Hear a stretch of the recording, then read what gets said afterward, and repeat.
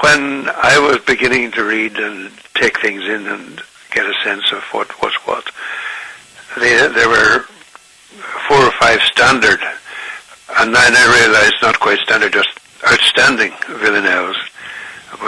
William Empson, Dylan Thomas, Theodore Rethke, and Elizabeth Bishop, of course, you know.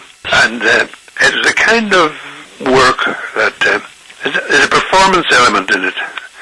And I suppose there's also, once there's a performance element, there's a competitive element. I mean, the thing about a villanelle is it has to be very good.